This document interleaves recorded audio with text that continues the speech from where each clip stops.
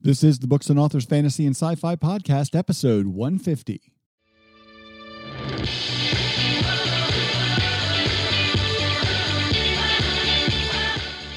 Good day and welcome to this episode of the Books and Authors Fantasy and Sci-Fi Podcast. I'm your host, podcaster, and author of Fun Fantasy Reads, Jamie Davis. This podcast is exactly what the title says it is, folks. It's a show where we focus on everything to do with fantasy and sci-fi books. We look at epic fantasy, urban fantasy, space opera, military sci-fi. I mean, you name it, we bring it to you with the best and brightest authors from all the various corners of the sci-fi and fantasy book world. Let's start off this week's show with what I've been up to, and I wanted to fill you in on that. I'm about halfway through the first draft in The Paramedic Sorceress, which is book 9 in the Extreme Medical Services series. I'm so excited to be working on this and finishing this one for folks, and I will be sharing excerpts in the coming weeks in the Fun Fantasy Readers Facebook group, so look forward to that if you're a member of the group over there or want to join the group over there. You can check out more information about that and everything else I'm up to, including sneak peeks at upcoming covers, special giveaways, and a lot of other fun things over in our fan group on Facebook, Jamie's Fun Fantasy Readers, and also on my website and blog over at jamiedavisbooks.com. And I look forward to hearing from you. Wherever you reach out to me, you can leave me a message, contact me. I'd love to hear from you.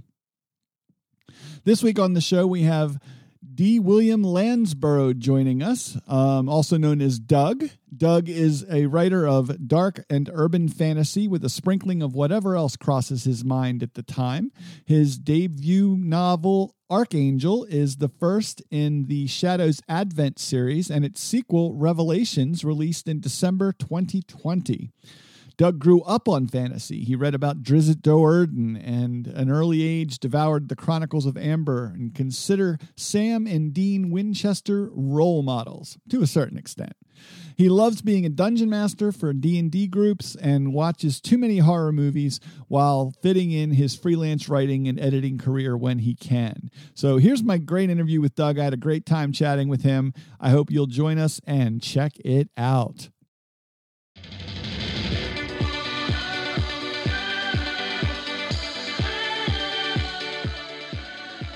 Hi, Doug. Welcome to the Books and Authors Fantasy and Sci-Fi Podcast. It's great to have you on the show today. Thank you, Jamie. It's awesome to be here. So why don't you introduce yourself to the readers and writers in the audience out there? We have both listening, so go ahead and chat with us. Perfect. So I'm Doug, or known to a whole bunch of readers as D. William Lansborough. I write dark fiction mostly, though I'm looking to expand that in the coming year. And currently I have 2 books published, independently published, both in the same Shadows Advent series. That's Archangel and Revelations. And I've just been having a blast doing the whole self-publishing thing. I'm from the Great White North in Canada. Currently it's snowing a lot, so I'm glad we're inside and chatting and I don't have to deal with that right now. And yeah, I'm just really excited to talk about writing and fantasy, and I grew up reading fantasy, so I'm absolutely in love with the genre. Yeah, I live in the Mid-Atlantic down in the U.S. and just south of Philadelphia, and I'm really bummed because we were supposed to get like some decent snow overnight, and we got like a light dusting, and it's already gone. So I like snow. I mean, but I work from home, so it doesn't really bug me too much. There was a place just a little bit north of me a few days ago that got 50 centimeters, or I guess almost 2 feet of snow overnight. And I like snow too, but there's a limit sometimes. No, that's a lot. I get it.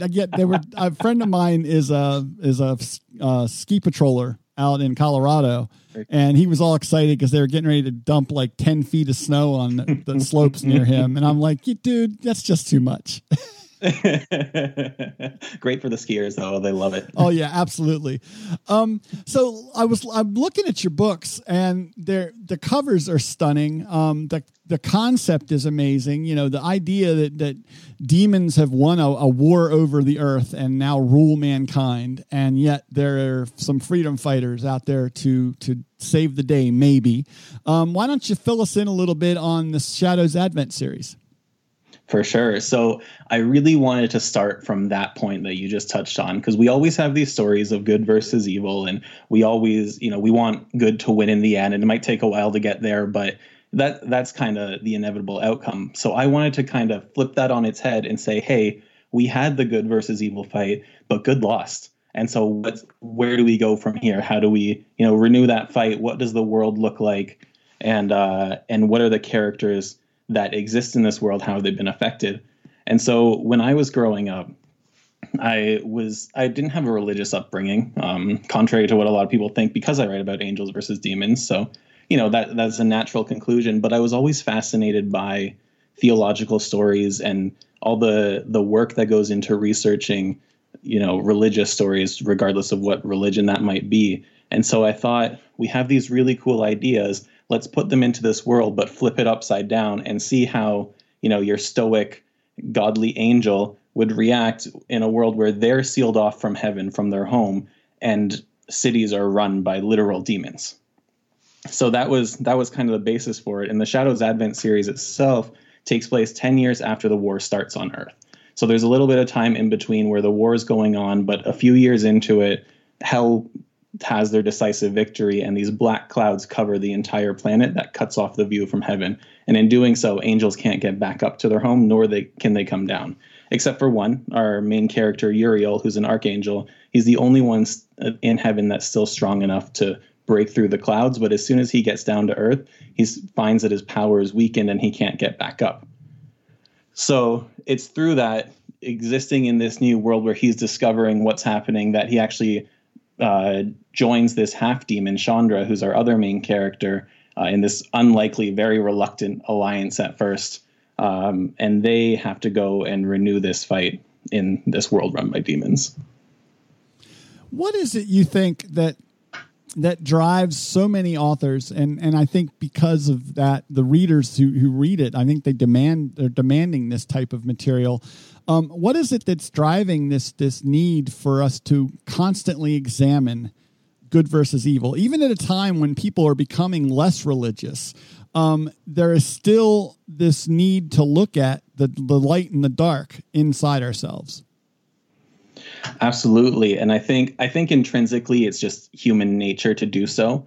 But I also think, and specifically for my books, I write in dark fantasy, so it gets really dark at points. Very grim. My fiance, who is much more of a YA reader, she's reading through it and she goes, Doug, this is too dark for me. And I say, I'm sorry, but I write it so dark because then when we have that good versus evil moment and good wins, it's an even bigger victory and we feel even better about it. So I think that the evil is there and the good versus evil stories are there to remind us of what's at stake and make it feel so much better when we actually come out on top. It's funny. I have one of my series is more of a darker tone to it. And my wife hates that series. She's read everything I've written and she doesn't like the way it wraps at the end because it's kind of, it good wins, but it's a bittersweet, ending. And she's like, I hate the ending in that whole series. and I'm like, yeah, but it had to happen that way. You see that, right? Yep. She goes, I can see that, but I don't have to like it. Well, it's kind of like too, I know the current phase of the Marvel Cinematic Universe just wrapped up, but when Infinity War happened and Thanos snapped at the end, sorry if anyone hasn't seen it in the last 4 years or however they're on their own out. If they haven't. I'm sorry, right? But at this point, there are no such things as spoilers in the Marvel Cinematic Universe. Exactly. But he snaps his fingers, and that's the end of the movie. We don't have, something rallying at the end that brings it to a happy conclusion. It's just this very numbing sensation of, oh my God, that just happened. We just lost. And I feel like audiences aren't used to that. And readers, aren't used to that, especially at the end of a book that they've just invested a lot of time in. They want that good. But because we had that dramatic, chilling moment, when it does wrap back up in the next movie, it feels so much better. Like there's such a sense of accomplishment on top of, the scene where everyone comes out of the portals and you're like crying because you're so happy to see all the characters again. No, and it's such a powerful moment. And I think one of the only things that makes that bearable for a lot of people is the knowledge they were already shooting the next movie. So it was like, we know there's more. It wasn't like this is the end. It was just the end of that chapter. And so I think that was the one thing that kind of carried it through. But, you know, the next movie is so dark in the beginning because everyone's dealing with the loss of so much, you know, and then Ant-Man comes back and, you know, you just like the comic relief there was so needed, right? Absolutely. And I feel like in that super dark beginning, or in anything where it's very dark, you get a lot of opportunity for character growth.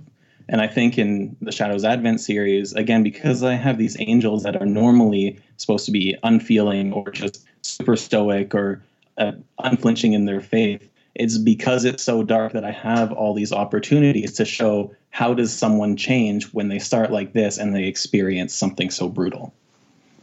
You know, and that's a common theme that I write with, because I try to make it so that the characters have to have this major self-discovery moment before they can win.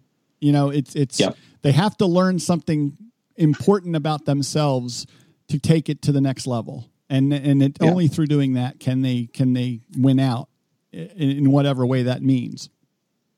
Well, and if they don't, and I don't necessarily want to keep going back to superhero movies, but they're so much fun. But you look at the Marvel Cinematic Universe compared to the DC Universe, and I always make the comparison, like you have Superman, who is this incredibly powerful character, and you know this icon for good. But there's never really self-discovery when it comes to the Superman movies that we've seen. There's no change. He just, you know, something bad's happening. He flies in, he punches it, he saves someone, and then roll credits.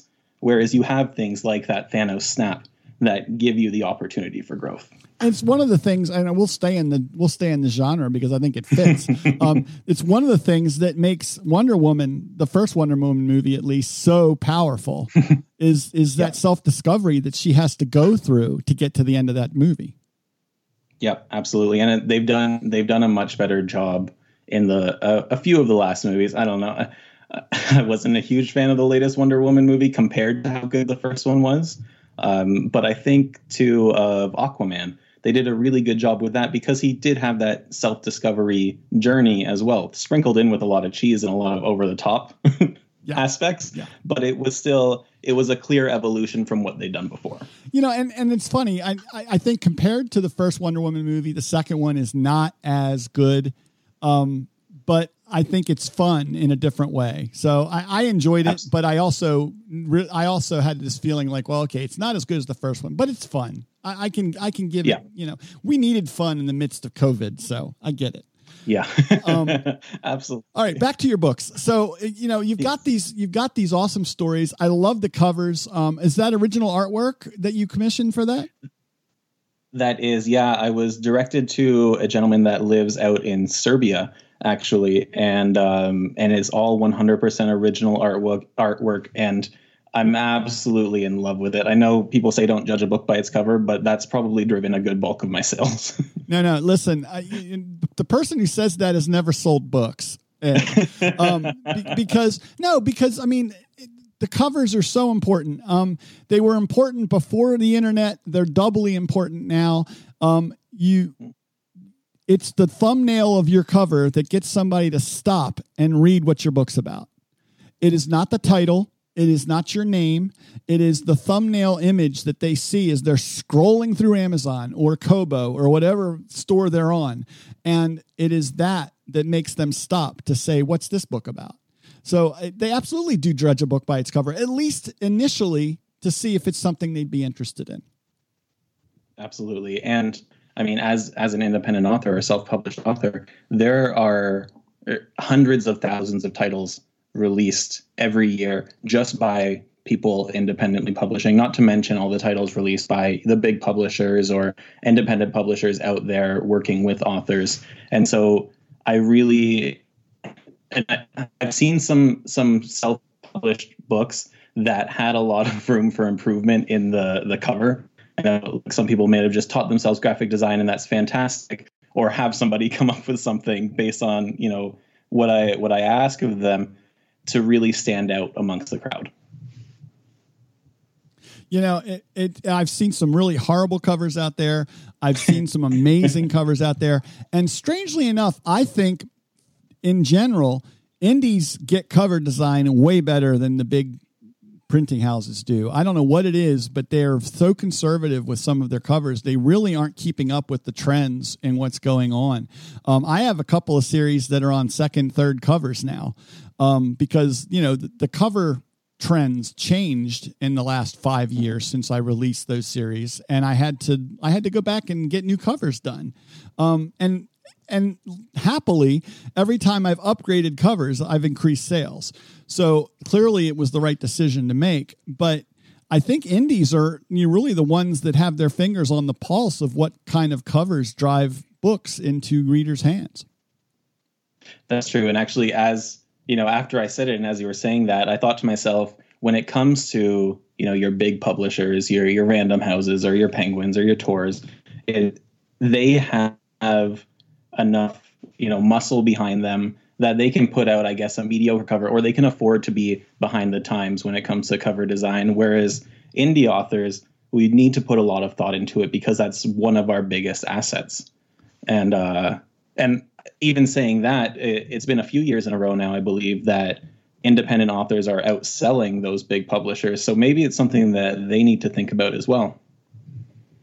If you look at the trends and the sales trends, and I do, because this is my business, I agree with you. I think indie authors as a group, if you took independent authors and small publishers that are indie authors that work with other indies, we as an industry ourselves match up to the big five. So, or big four now, because I think Simon & Schuster got sold. So. Oh yeah, true. I forgot about that. It's now the big four. And that kind. Exactly. And that speaks to that section of the industry, right? Yeah, definitely. So I know you're writing other stuff. I think you made a note here in the stuff you sent me that there are going to be ultimately 6 books in the Shadows Advent series. Are you working on them now, or do you have other projects you're digging into?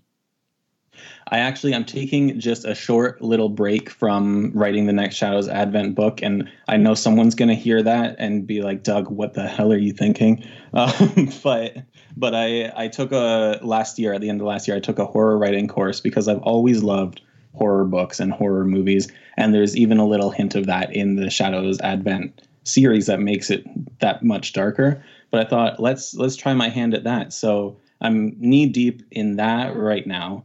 But then as soon as that's done, when I need to step away from it, let it simmer before I go and polish it up and then send it out to beta readers and the whole process, then I'm going to jump right into the 3rd book in the Shadows Advent series that should be out later this year. I'm aiming for one a year for that one for the next few years. No, that's great. And, I tell my readers, it's like a palate cleanser. Sometimes I need to get away and clear my head a little bit and try something different. What are some of the things you're finding in your brain as you write the stories, that's different from writing, say, a dark urban fantasy to writing horror? Is there anything that you've had to shift from your mindset? Absolutely. And I was actually a little bit worried about writing horror because all of the great horror that I've written, the pacing is super important. That's what really builds a lot of the tension in the sort of work that I read, which tends to be, your ghost stories, your haunted houses, your possession kind of things. And so contrast that to my books, where in dark fantasy, I love writing action scenes. The big fight scenes are just the one-on-ones. It doesn't matter. I really, really enjoy writing them. And so the pace is a lot faster. So I'm trying to keep that in mind as I go through. And there have been times where I'll finish up a writing sprint and then I'll be like, okay, let's just go back and tweak this a little bit because I know I can set the pace a little bit better.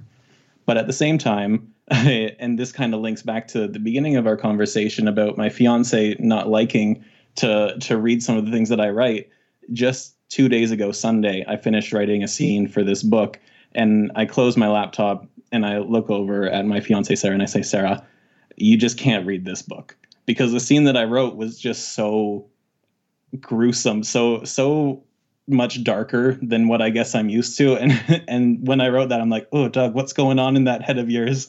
But it's actually becoming a nice outlet for it as well, and lets me explore what can I write without being just disgusting? It's like, the internet searches of authors, it's the common joke, if the feds ever look at my internet searches, I'm going to have some explaining to do. What's the best way to hide a body, or how long does it take to dissolve a body in acid, and what kind of acid should you use? And, there's so many things that authors look up and go through our minds, but I almost think it's cathartic for us. I think everybody has dark thoughts, but only authors and maybe filmmakers and other artists find a way to let that out in some constructive fashion. Yeah. And it's constructive, and it is just an avenue for growth as well. Because when I write these things, you have to think, how am I writing this appropriately? How am I writing this so that the actual thought's conveyed? And how am I writing this ultimately so that someone will enjoy it? The scene that I wrote, while gross, it adds a lot of depth, and it has that ability to just chill someone and stick with them. And so it has to be done appropriately, and that takes a lot of growth as a writer, I think. So I'm curious what it is about horror that draws you as a genre, whether it's film or books or whatever, because it is one of those things that I have just never, ever been into. Yet all three of my children get together on a regular basis and watch horror movies together. Like the next whatever movie's coming out, they've got, oh, wait, let's get together and watch that, in the dark at night. I don't get it. I just don't understand.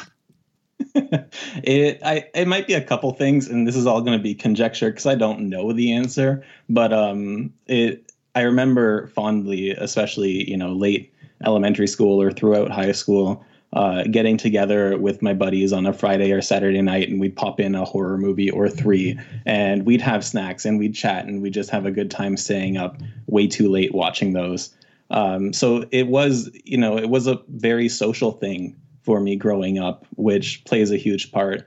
But at the same time, I think it again is diving into those dark ideas and saying, maybe there's this way to get out, or no matter how bad my day is going, no matter how much I'm want to go out and see people during quarantine, I could always be possessed by a demon and have my head spin around 360.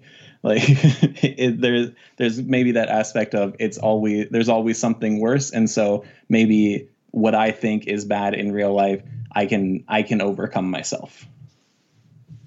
I think there's something to be said for that. And it's funny. And there is one horror movie that I like, and I consider it one of the scariest things I've ever seen, is the original Alien with Sigourney Weaver and John Hurt and, that whole crew that, I don't know why I liked it and still like it to this day. I think I somehow convinced myself it was a sci-fi movie, that it wasn't horror. It was just a scary sci-fi movie. But it is undeniably one of the scariest things I've ever seen. And, even to this day, I can see the tension and the, way that they're building the horror aspects of that story as it goes along. But it's just amazing to see. I guess there's just different things, but that dates back to my, youth when I watched that with some friends when I was a teenager. And I think that's probably, you're right. There's some things from our youth that we bring forward into that type of thing.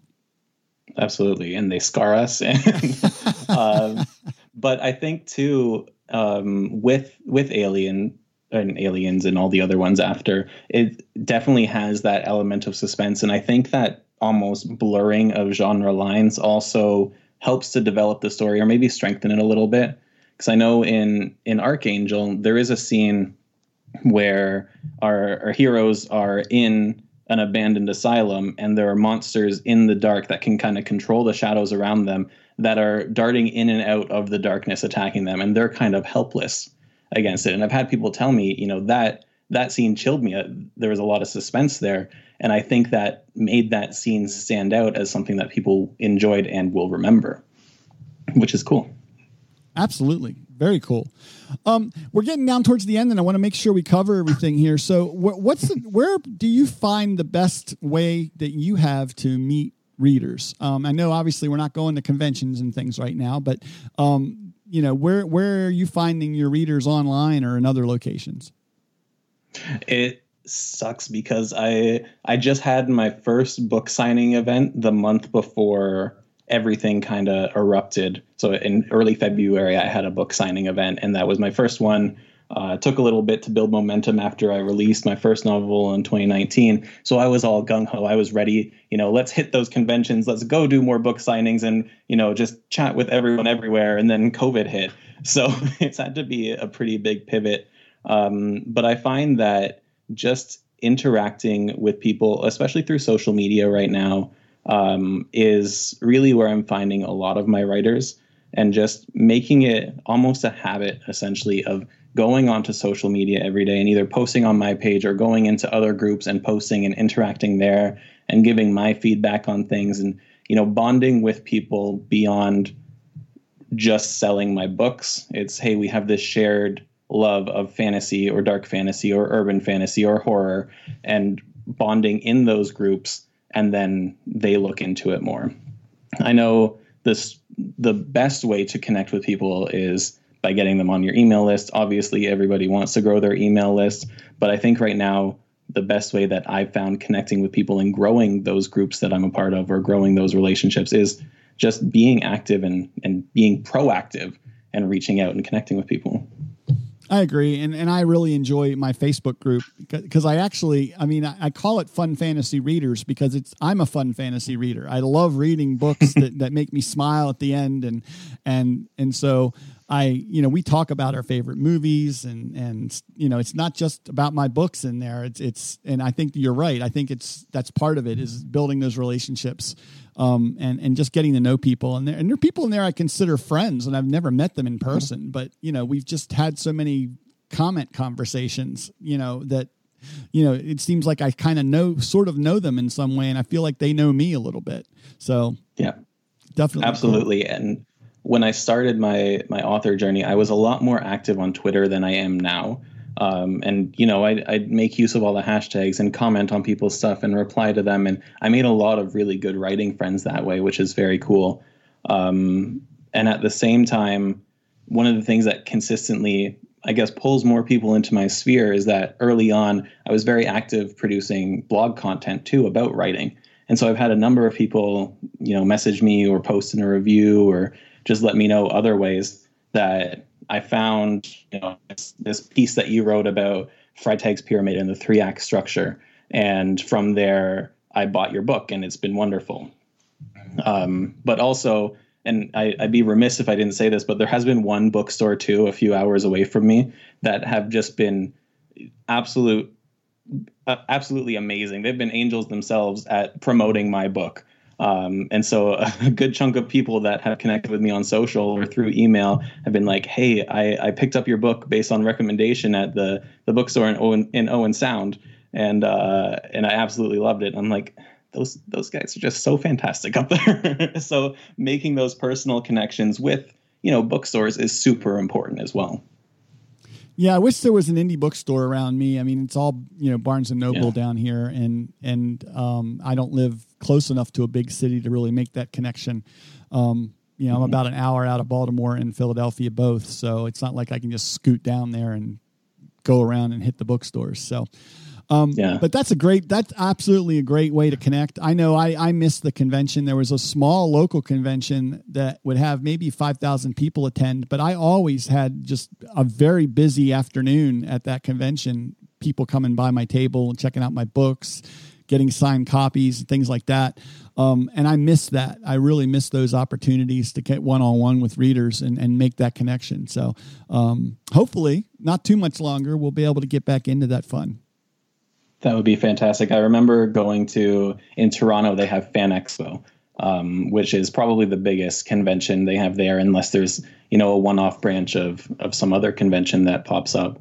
But I remember going a few years ago and stopping by all of the independent authors that had their stands there and just buying their books as, a show of support. This was even before Archangel came out. And I thought to myself, okay, if I'm being smart about it, maybe I'll wait until I have 2 books out, so that, cover the fee and then maybe make some money by saying, hey, book and this book for $5 off, because one after the other. And then, again, the pandemic came, no more conventions. So I'm hoping every time I think about it that we get to a point where it's safe enough to have these conventions again, and then I'll be right on it. Absolutely. Well, Doug, listen, it's been great chatting with you. Where can folks find you if they're looking for you online? A couple places. The best place is my website, dlansborough.com. But I am active on Facebook, Instagram, a little less so on Twitter, and on YouTube too, when I get around to making a video that people keep asking me to make. And there's links there to connect to you on Facebook, Instagram, Twitter, some others, looks like even YouTube. So let folks reach out to you on your website. I'll have links to that and your books in the show notes for this episode. And thanks so much for coming on the Books and Authors Fantasy and Sci-Fi podcast. It's really been a blast chatting with you. Awesome. Thank you so much, Jamie. This has been amazing.